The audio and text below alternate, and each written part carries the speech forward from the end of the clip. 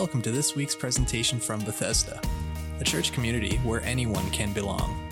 We hope that the following presentation encourages you in your faith journey. Thanks for listening.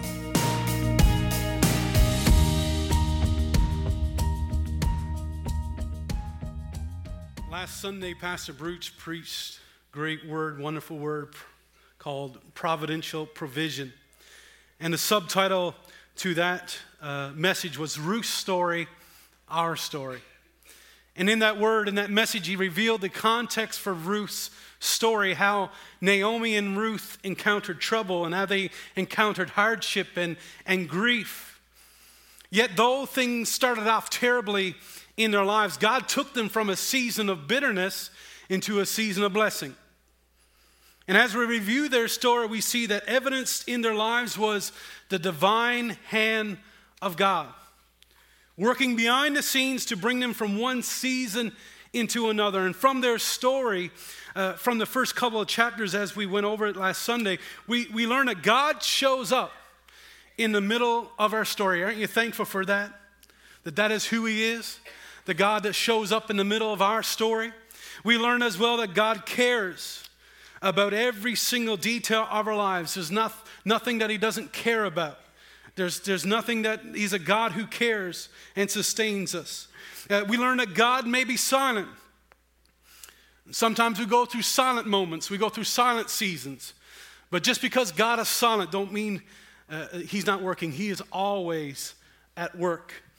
And I want to pick up today from where we left off and get into the next couple of chapters in chapter 3 and 4 of their story. And I want to preach part 2 of providential provision and look at Ruth's faith, God's favor. Ruth's faith, God's favor.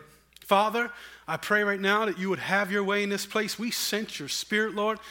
We sense through worship and through all the things, through communion. And Father, we know that you're here. We thank you for coming and touching and moving and having your way. Continue to do so as I preach your word. Have your way. Let every heart receive what you would want them to receive in Jesus' name. Amen. Preaching from Ruth chapter 4, I want to read verse 7 down to verse 17. Ruth 4, 7 down to verse 17. It says, "Now this was the custom in former times in Israel concerning the redemption and exchange of land to confirm any matter. A man removed his sandal and gave it to another. And this was the manner of attestation in Israel. So the closest relative said to Boaz, 'Buy it for yourself.' And he removed his sandal. Then Boaz said to the elders and all the people, 'You are witnesses today that I have bought from the hand of Naomi all that belonged to Elimelech, and all that belonged to Chilion and Mahlon. Moreover, I have acquired Ruth the Moabitess, the widow of Mahlon, to be my wife in order to raise up the name of the deceased on his inheritance, so that the name of the deceased will not be cut off from his brothers, nor from the court of his birthplace. You are witnesses today.' And all the people who were in the court and the elders said, 'We are witnesses. May the Lord make the woman who is coming into your home like Rachel and Leah, both of whom built the house of Israel. And may you achieve wealth in Ephrathah and become famous in Bethlehem. Moreover, may your house be like the house of Perez, whom Tamar bore to Judah through the offspring which the Lord will give you by this young woman.' So Boaz, verse 13, took Ruth and she became his wife, and he went into her, and the Lord enabled her to conceive, and she gave birth to a son. And then the women said to Naomi, 'Blessed is the Lord who has not left you without a redeemer today, and may his name become famous in Israel. May he also be to you a restorer of life and a sustainer in your old age. And for your daughter-in-law who loves you and is better to you than 7 sons has given birth to him.' And then Naomi took the child, laid him in her lap, and became his nurse. And the neighbor women gave him a name, saying, 'A son has been born to Naomi.' So they named him Obed. He is the father of Jesse, the father of David." May God bless his precious word this morning into our hearing. In case you were not here, or in case you are like myself, have a touch of forgetfulness, let me set up this text for you this morning. A famine came to the city of Bethlehem in Judah. And so Elimelech and his wife, Naomi, decided that they would move away to the land of Moab with their 2 sons, Mahlon and Chilion. And he moved to a place that is in modern day, a part of modern day Jordan. And now while living in Moab, Elimelech died. We learned that last Sunday. Now if you've ever lost a spouse, you can empathize with Naomi. You can enter into her situation. She lost the love of her life. She lost her partner. She lost her best friend. And if you're here this morning and you've encountered losing a parent, you can enter into their situation. The boys lost their father. They lost their mentor. They lost their role model. And even though the situation was not good, to say the least, Naomi still had her 2 sons, her 2 boys. And the boys still had their mother. And as we continue in their story, it seems that things are starting to come together for them. It seems that though they have been going through loss and grief and were mourning, that things are moving on in their lives. Ruth 1, we see that the boys grew up and they got married to 2 women, one named Orpah and the other one named Ruth, and they lived in that place for 10 years. And so things in their lives were returning to normal, although albeit it was a new normal for them. And so for 10 years, there was some stability in their lives. The natural progression that Naomi's sons would have been next with that, as their sons and would have had children with their wives before. But before they had that opportunity, we see that both sons passed away. Seemingly very close together, if not at the same time. We don't know all the details. We're not privy to that. We don't know if they died because of sickness or if they died because of some type of accident. All we know is that her sons passed away. And so Naomi is here left, and not only left a widow, but she's left childless as well. And she finds herself in this situation in a foreign land with 2 of her daughters-in-law and wondering what in the world is she going to do next. Maybe you've been in that place. Maybe you've been in a place where you don't know what to do next, where you've encountered something difficult in your life. You don't know where to turn, what to do. And this was what happened in Naomi's life. And so after considering everything, and she decided, you know what? I think it's going to be best for us all to move to Bethlehem. For she heard that the famine was over. She got a text from somebody, hey guys, there's food now, there's famine's over. And the Lord had provided food for the people of God. And so she said, the food is there, let us return. And so they set out and was on their way back to the city of Bethlehem. But along the way, as she's, because no doubt she's thinking, she's contemplating and all the things that have happened. And she's thinking about her daughters-in-law. They're there with her, and she starts to consider them. And she says, you know what? I think it's best for you both to return to Moab. That's where you grew up. That's where your home is. And I think it's best for you to go home. You can come with me, but, I think you got a better chance of getting married to Moabite men, you're Moabite women. There's a greater chance of maybe you having a better life than coming as foreigners into Bethlehem. There's a better chance of maybe you having kids and having a life that you might not have in Bethlehem. And so Orpah considers what her mother-in-law says and says, you know what, I think you're right. I think I'm going to return to Moab. It's an easier decision. Maybe she was going just because, somewhat loyalty, or maybe she didn't want to leave her. I don't know, but she decides, you know what, I think I'm going to return to Moab. But we see that Ruth decided to go with her regardless, and she said, do not urge me to leave you or turn back from following you, for where you go, I will go, and where you lodge, I will lodge. This is powerful. The next verse, she says, your people shall be my people, and your God my God. And where you die, I will die, and there I will be buried. Thus may the Lord do to me, and worse, if anything but death parts you and me. Amazing commitment. But you know what? It's important to note that Ruth's decision wasn't just centered on loyalty to Naomi. No doubt she was loyal. She was trustworthy. She was committed. But her decision was much bigger than just loyalty. This is where we see the inauguration of Ruth's faith. And though she was not an Israelite, she said, I want to be welcomed into your family, and the God you worship is the God I want to worship. You worship Yahweh, I want to worship Yahweh. That was not an easy decision, because by going with Naomi and being a Moabitess, she was heading into Bethlehem as a minority. By going with Naomi, she was accepting the possibility of being marginalized and ostracized.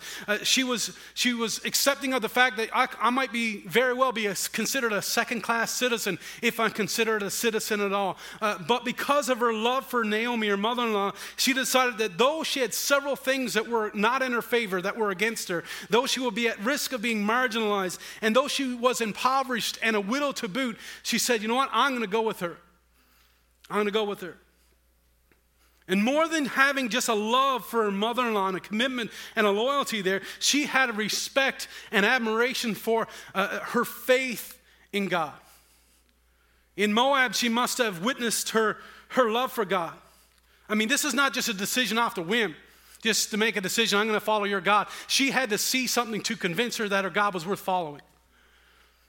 And in Moab, she must have witnessed Naomi staying steadfast to God despite being in a foreign land. In Moab, she must have witnessed the peace of God in her life as she lost her husband and her boys, but yet seeing God provide. And what Naomi had in God, Ruth said, you know what you got in God was what I want in God. I want what you got. That's why it's important to stay true following God, because you never know who's following you and who you can lead to God. Lead to the Lord. And so her decision wasn't a relational decision in as much as it was a spiritual decision. Her reason for going wasn't just a family connection, but it was a faith connection. One scholar says, clearly Ruth was not simply moving physically from Moab to Israel. She was leaving the people and gods of Moab and transferring her allegiance to the people of God and to Yahweh himself. Ruth, a descendant of Lot, who chose to leave the promised land in hope of greater blessing elsewhere, reversed her ancestors' decision and moved into the promised land looking for blessing from Yahweh. And because of this decision, God blessed her abundantly. And that blessing was witnessed in the favor shown to her by Boaz, as we learned last Sunday. Boaz, who was a relative of Elimelech and who was wealthy, he took notice one day as Ruth was gleaning in the fields. He said, who is this woman that's here? Like, hey, who is this woman? She stood out to him. And though he knew that she was from Moab, he heard all about that she had done for Naomi, and he heard all about her decision to come with Naomi and her desire to have the people and God of Naomi become her own. He heard about her faith, and because of her faithfulness to Naomi and her commitment and loyalty, and because of her faith in God, he decides, you know what, I'm going to show this young lady some favor.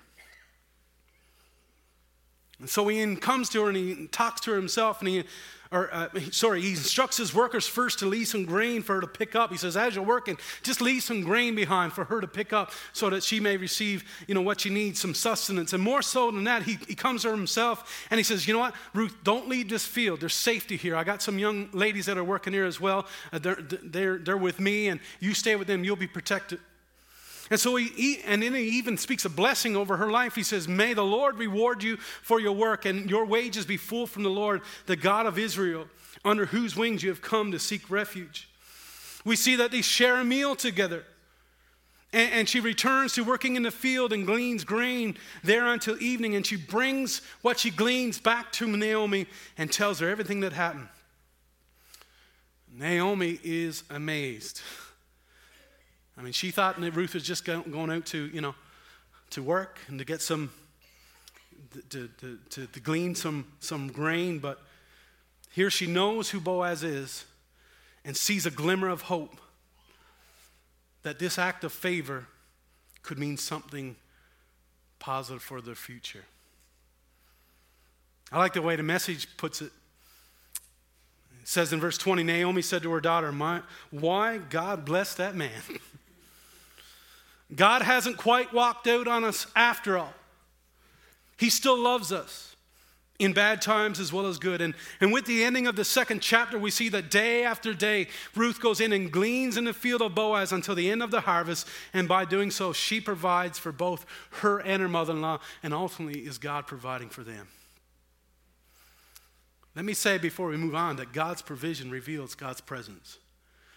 You may be in a season where you feel as though God has forgotten you, but when you see his provision in your life, and when God answers prayer and he's doing something in your life, and when you see God's favor, you're reminded that, God has not forgotten me. Naomi had been through some tests and through some trials. She had experienced the loss of her husband and her children, and when she returned to Bethlehem, she said, "Don't call me Naomi.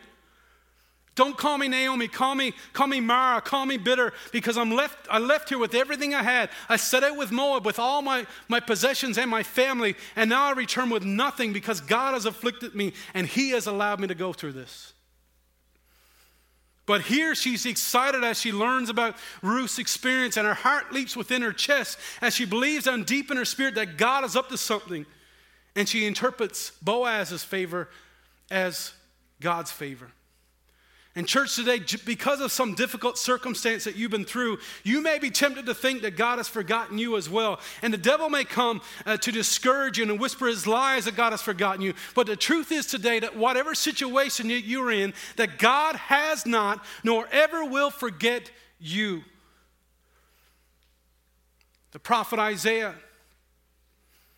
speaking on behalf of God, the people felt discouraged, they felt forsaken, they felt forgotten. And God, speaking through the prophet Isaiah, in Isaiah 49 said this. He said, God said, "Can a woman forget her nursing child and have no compassion on the son of her womb? Even these may forget, but God says, I will not forget you. Behold, I've inscribed you in the palm of my hands." That's true for today. That's true for way back in the time that Isaiah wrote it, and it's true when Ruth was on the earth. God has not, nor ever will forget or forsake you. His name is Emmanuel, which means God with us. And I'm going to tell you, saints of God, I'm going to tell you, church, that God is always with us. Amen? And oftentimes we are discouraged or feel as though we're forgotten by God, but he shows up in our lives in some unique way and reveals, "I'm with you." And so know today and learn from this story that God's provision reveals God's presence. God's favor reveals that God is with us, working on our behalf. And secondly, don't allow difficult seasons to define you. Don't allow difficult seasons to define you. Naomi had a reason to be discouraged. I mean, who wouldn't be discouraged after going through the loss that she went through? But you know what? God uses difficult situations to develop faith in our lives. He uses difficult seasons to get us to trust him. He does not necessarily cause the season that we're in, but he uses the season that we're in to develop faith in our lives and to give him glory. James in James 1:2-4 spoke about this, and he said, "Consider it a sheer gift, friends, when tests and challenges come at you from all sides. You know that under pressure, your faith life is forced into the open and show its true colors. So don't try to get out of anything prematurely. Let it do its work in you. Let it do its work so you become mature and well-developed, not deficient in any way." You know what? As we look at a panoramic view of Scripture, we see that the Bible is full of people going through difficult seasons, but God using it develops faith in their lives, and at the end of the day, God does something amazing in their lives that they can't believe. We know that God comes to Abraham at the ripe old age of, at the age of 75, I won't say ripe old age because we got some people 75 here, but at the age of 75 years young, God comes to Abraham and he promises a son, and he reveals to the plan to Abraham and Sarah. Abraham is 75, Sarah is 65, drawing her old age pension, just gets it. And here she says, "You're going to have a son," right? 25 years later, can you imagine? 25 years later, he's 100, she's 90, but God shows up, and fulfills his promise. Likewise, for years, Hannah, she wanted a baby. If you've ever been there, you want a child, and year goes after year, after year, after year, after year. I know we were 10 years before we had Charlotte. 10 years, long time, waiting and praying for a child. Doctor said, "I don't know if you can have kids." But God is faithful, amen? And Hannah wanted a baby and was barren and was crying out to God year after year, going to the temple and crying and saying, "God, hear my prayer." And she was praying earnestly one day in the temple, and God said, "I'm going to promise you a son." And the next year, Samuel was born. And Samuel, we know, grew up as a great man of God. Moses was forced to flee Egypt because his life was in danger, but God brought him back and used him to set his people free. Joseph was sold by his brothers into slavery and even found himself in a prison one day, but God never forgot him. He was there 2 years, and God raised him up at the right time that he could become the right hand of Pharaoh and rescue the people and even his family from the famine that was coming. And there are many more examples of God using difficult situations to develop faith and to turn situations around for his glory. You know, God we serve is a God of turnarounds. Sometimes you get through things in your life where you think it's all over, but God is able to step in and turn things around in your life. Amen? Amen. And if there's one thing that we can see in this story, is that seasons are temporary. Seasons are temporary. Are you in a season? It's temporary. Some seasons that are difficult are longer than others, but seasons have a time limit. They're temporary. And for Naomi and Ruth, God was about to shift them from a season of bitterness into a season of blessing, as we learned last week. And we can see that shift in Ruth chapter 3. For some time later, in Ruth 3, 1-5, Naomi says to Ruth, you know what, I think it's time that I found someone, that I became the matchmaker. I found I do the eHarmony thing for you. I find someone for you, Christian Mingle or whatever it is out there. And I find someone for you to marry. You're getting older. It's time for you to, find someone. Oftentimes in that culture, there were arranged marriages, and parents would arrange marriages for their children. And while Naomi may not have had the ability to officially arrange a marriage, or maybe the finances, or even the authority, she could tell Ruth, what to do, give her some pointers, give her some tips to catch Boaz's eye and to reveal that she wanted to marry him. And so she reveals to Ruth the fact that Boaz, Elimelech's relatives, is their kinsman. And according to Levirate law, he was able to be known as a kinsman redeemer. You say, what's that, Pastor? Well, a kinsman redeemer in that day was a relative who could fulfill the duty of preserving the name of the dead by marrying the widow of the deceased. They would continue the family line by doing so. They also could qualify to purchase land that their deceased relative owned. And they could do several things of that nature. And so she tells Ruth what to do. She says, you know what, Boaz is going to be down. I got wind, seen it on Facebook. He's going to be going down to the threshing floor, and there he's going to be winnowing barley. It's hard to say. And at the threshing floor was a place where the grain could be separated from the chaff by tossing it into the air. And so she says, in our terminology, Ruth, you got to do this. You got to get all dolled up. You got to get all dolled up, get your hair done, get your nails done, get all cleaned up, take a bath, get a shower, get some nice clothes on, put on some perfume, go and look good and smell good. And both are important. And go down there, but Ruth, don't let him see you. Just hide away. Don't let him see you. And after he has his supper, he's going to lie down. I know Boaz. I know how he works. I know, he likes to have a little nap after supper. Turn on the news, Go down, and when he's asleep, go down and lay down at his feet. And when he discovers that you're there, he will tell you what to do. Ruth didn't go there for the wrong reasons, if you know what I'm saying. She went to lay down, but she lay down at his feet. In other words, Naomi was saying, he will know that you want to, what your intentions are. Your intentions are to be his wife. He'll know that you want to be redeemed by him. And so that is exactly what she did. She went down, she listened to Naomi, she went down and laid at his feet, waited for him to go to sleep, and sure enough, he woke up. Asked who it was, found out who it was, understand what was happening. He said, "May you be blessed of the Lord, my daughter. You have shown your kindness to be better than the first by not going after the younger men, whether rich or poor or rich. Now, my daughter, do not fear. I will do for you whatever you ask. For all my people in the city know that you are a woman of excellence.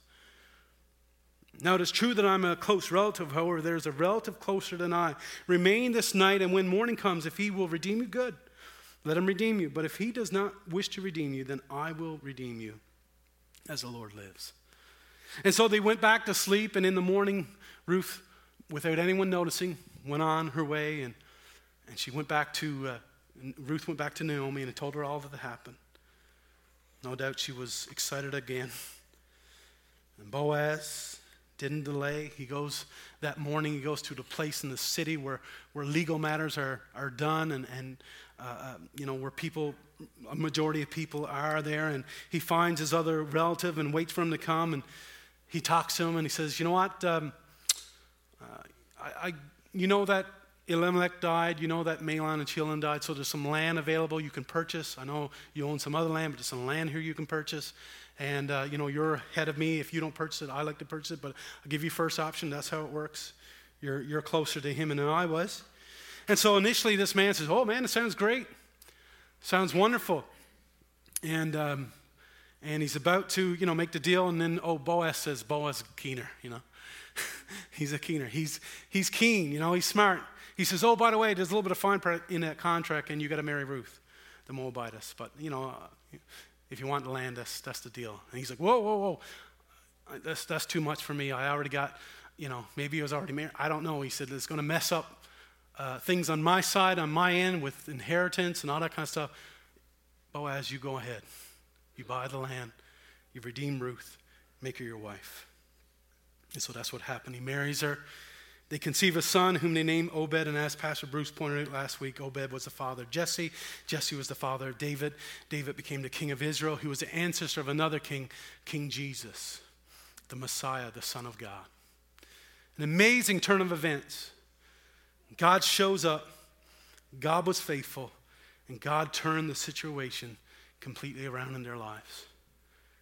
And before we conclude today, I want to share some important principles that are found in the story of Ruth that applies to us today. And first of all, I want to say that God's favor is connected to our faith. Now, some people interpret favor as financial favor.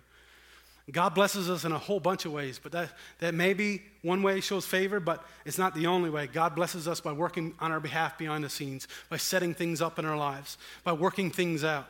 Amen? The favor of God followed Ruth's faith in God. The blessing of God upon her life was resulted of her stepping out literally by faith. She stepped out from Moab and she stepped out with Naomi. She goes back to Bethlehem and she trusts in the God that Naomi trusted in. There's absolutely no indication that she made a profession of faith prior to this time when she stepped south. But Naomi told both her and Orpah to return to her people and her gods, gives her that option. But Ruth declares that she is going to follow the God that Naomi worshiped, the God of Israel. She didn't make a declaration of faith because of what God had done for her. If you look at her life, she recently lost her husband. She lost her opportunity to, have children with him. And so her faith was in response to what God had done for her. Her faith was a response to who God was. And following her faith, we see the hand of God and the favor of God in her life. God honors her faith and blesses her. And church, if you want to have the favor of God upon your life, follow Ruth's example and trust in him with all of your heart and place your faith and your hope in him.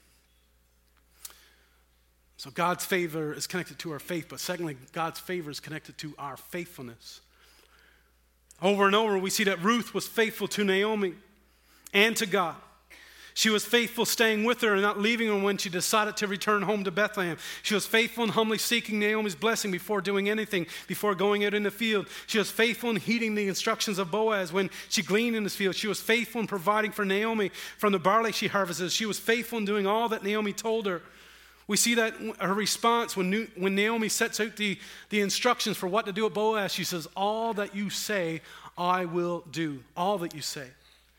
There's not one example of her defying, being disobedient, of her rebelling, of her wanting to do her own thing. It was all faithfulness in her life. And the result of her faithfulness was the favor of God in her life. You see, as one scholar said, divine providence does not eliminate human activity. In other words, we have a part to play, church. Yes, God is the one who blesses and who works on our behalf, but we have a responsibility to be faithful to him. We have a responsibility to follow faithfully follow his word, to faithfully follow in his will, and to faithfully follow his ways. Our faithfulness to God is key to receiving his favor. And finally, God's favor is not only connected to our faith and our faithfulness, but it's connected to our future. Ruth had absolute no idea that marrying Boaz, what the result would be. No doubt she believed that God will give them children, God will give them an heir to carry on the family name, and he did that. But there was absolutely no way for her to know that a couple generations later, that her great-grandson David would one day become the king of Israel. She had no idea when she made that decision, when she made these decisions, that all was going to come to pass. One reason is that if you look at Ruth 1, the story begins in a time in Israel where judges ruled. There was no kings in Israel. And so there was no way for her to know that her great-grandson would be king, because there was no kings. And so she had no idea what God had in mind. And of course, more than just having a descendant as a king, she was brought into the lineage of Jesus Christ, whose royalty was divine. As our worship team returns, let me say this. When you have a faith in God, and when you are faithful to God, God can do something in and through your life that you cannot imagine. He can birth things through you that has greater impact than you can envision. Now, you might not always see the impact of your faith and your faithfulness to God. But if you are faithful to him, he honors that. And God, because that is who he is, he's a God who's faithful.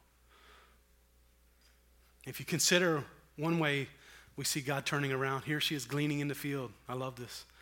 I've seen it as I was studying the week and seeing things around. Someone had somewhere, I can't remember what it was now, but 1 minute she gleans in the field. The next minute she's owning the field. She owns it with her husband. God turned it around. She had no idea that was going to happen. But you see, as Paul said in Ephesians 3:20, God can do anything, far more than you could ever imagine or guess or request in your wildest dreams. He does it not by pushing us around, but by working within us, his Spirit deeply and gently within us. Ruth could have never guessed that the Messiah would come through her seed. But you see, God had a plan and God had a purpose for her life. And he had a plan and purpose in mind that was much, much bigger than her. You see, God's favor isn't just about what he's doing for us. God's favor is about what he's doing through us. And the result of your faith and the result of your faithfulness extends beyond what God does for you. It impacts not only our future and our eternity, and it impacts the generations that come after us, our children, our grandchildren, great-grandchildren, and so on. But it works in ways that you can never see, impacting the future and the eternity of others. Pastor Bruce often says, or I've heard him say before, who is on the other side? Or what is on the other side? Or in this case, who is on the other side of your obedience? God calls us to obey, to be faithful, to have faith in him, and leave the result to him. Who is on the other side of your obedience, of my obedience? What life will change because you've walked with him, made a decision like Ruth, I'm going to go and follow him. I believe one day we will see the impact of our faith and faithfulness to God. We'll see what God's favor accomplished in not only our lives, but in the lives of many others. I just want to end with one story. My father-in-law, I jokingly said to him one time, you're the best father-in-law I ever had. It's the only father-in-law I've ever had. But anyways, my father-in-law, Walter Burry, was a man who reminds me of Ruth. I know that when Lordy was just 2 years of age, Lydia, her mom, made a decision to serve the Lord. After reading somewhere about, I can't remember all the details, but she was reading an article, reading something, and it said you have this gift that you've been given. How are you going to raise them? How are you going to impact their lives? And she started to sense the call of God to give her life to Jesus. And so she did, and then a short while later, Walter made a decision to give his life to the Lord.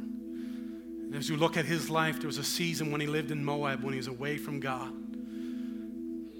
There was a season, I know, that if you heard of it, some of you may know, some of you may have heard of a group called Dave and Aubrey. And they had an album out, a record out called Bartender's Sweetheart. If you look at that album, you see my father-in-law, Walter, on the front cover, attending at the bar. Because that's what he was, a bartender. But God began to speak to his heart. And he began to speak to my mother-in-law's heart. And knowing they were responsible for raising my wife, who was only 2 at the time, they made a decision to serve the Lord, to raise Laura Lee, as we say, in the nurture and admonition of the Lord and the things of God. And so he decided to serve the Lord, put his faith in God, and over his life he remained faithful. Ups and downs, good and bad, he remained faithful. He was not a loud person, quiet man, steadfast though, consistent. Wasn't up, wasn't down, wasn't in and out of the church. He was consistent. And no matter what, whether things were good in his life, things were bad in his life, he just remained faithful to God, just kept putting one foot after the other, kept walking with God.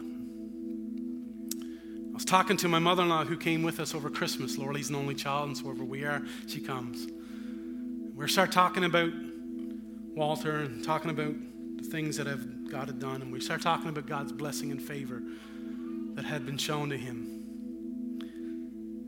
For many years ago, he was working at a fish plant in Trouty. They were both plant workers in different times, and he used to work 80, 90 hours a week. Sometimes he'd just get home from working, and then he'd get a call. He got to go back again, drive over the highway, And the plant is up in the woods. I don't know why he put the plant up in the woods, but it's up in the woods. You got to truck everything in. Anyways, beat to bits is what we say. He was, he'd get home and he was just exhausted all the time. And an opening came in the plant in Port Union, which was much closer to Bonavista, only about 15 kilometers away. And he prayed about it, and his wife prayed about it, and he says, I'm underqualified. I know there's others who are more qualified, but I'm going to give it to the Lord and see what happens and pray and believe. And if it's God's will, I'll have this job. And there's a lady in the church who was a woman of God, a woman of prayer, still in Bonavista. Her name is Mrs. White, and she was praying for one day and praying for him. And I believe she had a dream. And she said she seen a hand, or the hand of God. There was a pile of resumes in her dream on this desk, and she seen a hand come out and take his resume and put it on top. Woman of God. And the interviews all went through and all that kind of stuff, and Walt, though not qualified, got the job. And, the favor of God was witness in his life. God was faithful to him, and as he walked in faithfulness to God, he like I said, he got it that he wasn't as qualified. A few years later, a job at the plant in Bonavista where they lived came open, and he was wondering should he apply because, it was a seasonal job, and he had to leave. The one in Port Union was all year round. And he said, if I go there, I'm taking a pay cut, but, I'm living at home, and I won't be only working the summer times. Is it hard to make that decision, trying to balance it all? But he said, there's something I just can't get away from. I really feel I should. And so he applies for it, and he gets that job. And that year was the year that Hurricane Igor came through the province. And if you know anything about that, did a lot of destruction. Well, destroyed the Port Union fish plant. And they never opened. And, sad to say, everyone lost their jobs. But Walt was working in Bonavista, and God was faithful to him, providing. They never were rich by any means, but as plant workers, but God provided. And both bosses, as we were chatting, Lydia said, after hiring him, though, they both said, we made the right decision. You see, Walt's faith in God and steadfastness and faithfulness wasn't just when he was in church. It was day by day. Who he was. When he went to work, he was faithful. He was steadfast. He was consistent. And he was a model employee. every now and then he would take a pot, fill it up with vegetables, put it on for all the guys and the people, the workers there, and some of the workers, and they would love him, and they loved him. Sometime later, diagnosed with cancer, battled it for 2 years before passing away. Passed away just after Noah was born. He said, I got my boy. He was 4 months old when Walt passed. But anyways, at his funeral, Walt, he did not have riches.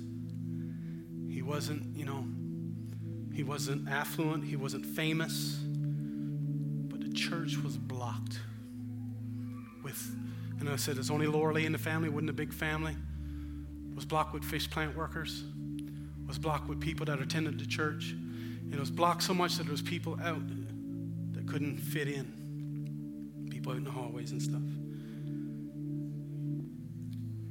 He impacted, and as I talked with some of the folks that attended, they said, Walt impacted my life. I work with him. He impacted my life. He didn't have to say nothing. He lived out his faith, and I respected him for it.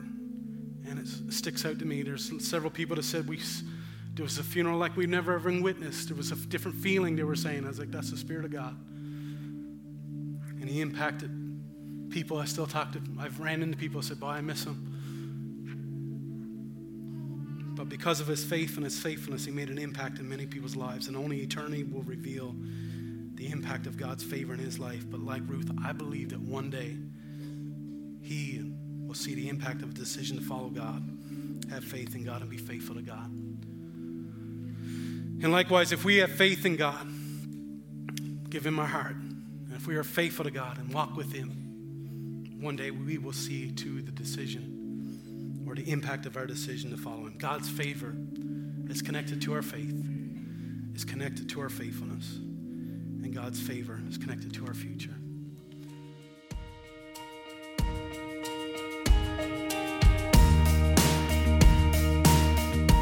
Thanks for listening. If you're interested in learning more about our church community, please visit our website, Bethesda.ca, and consider joining us for a gathering soon.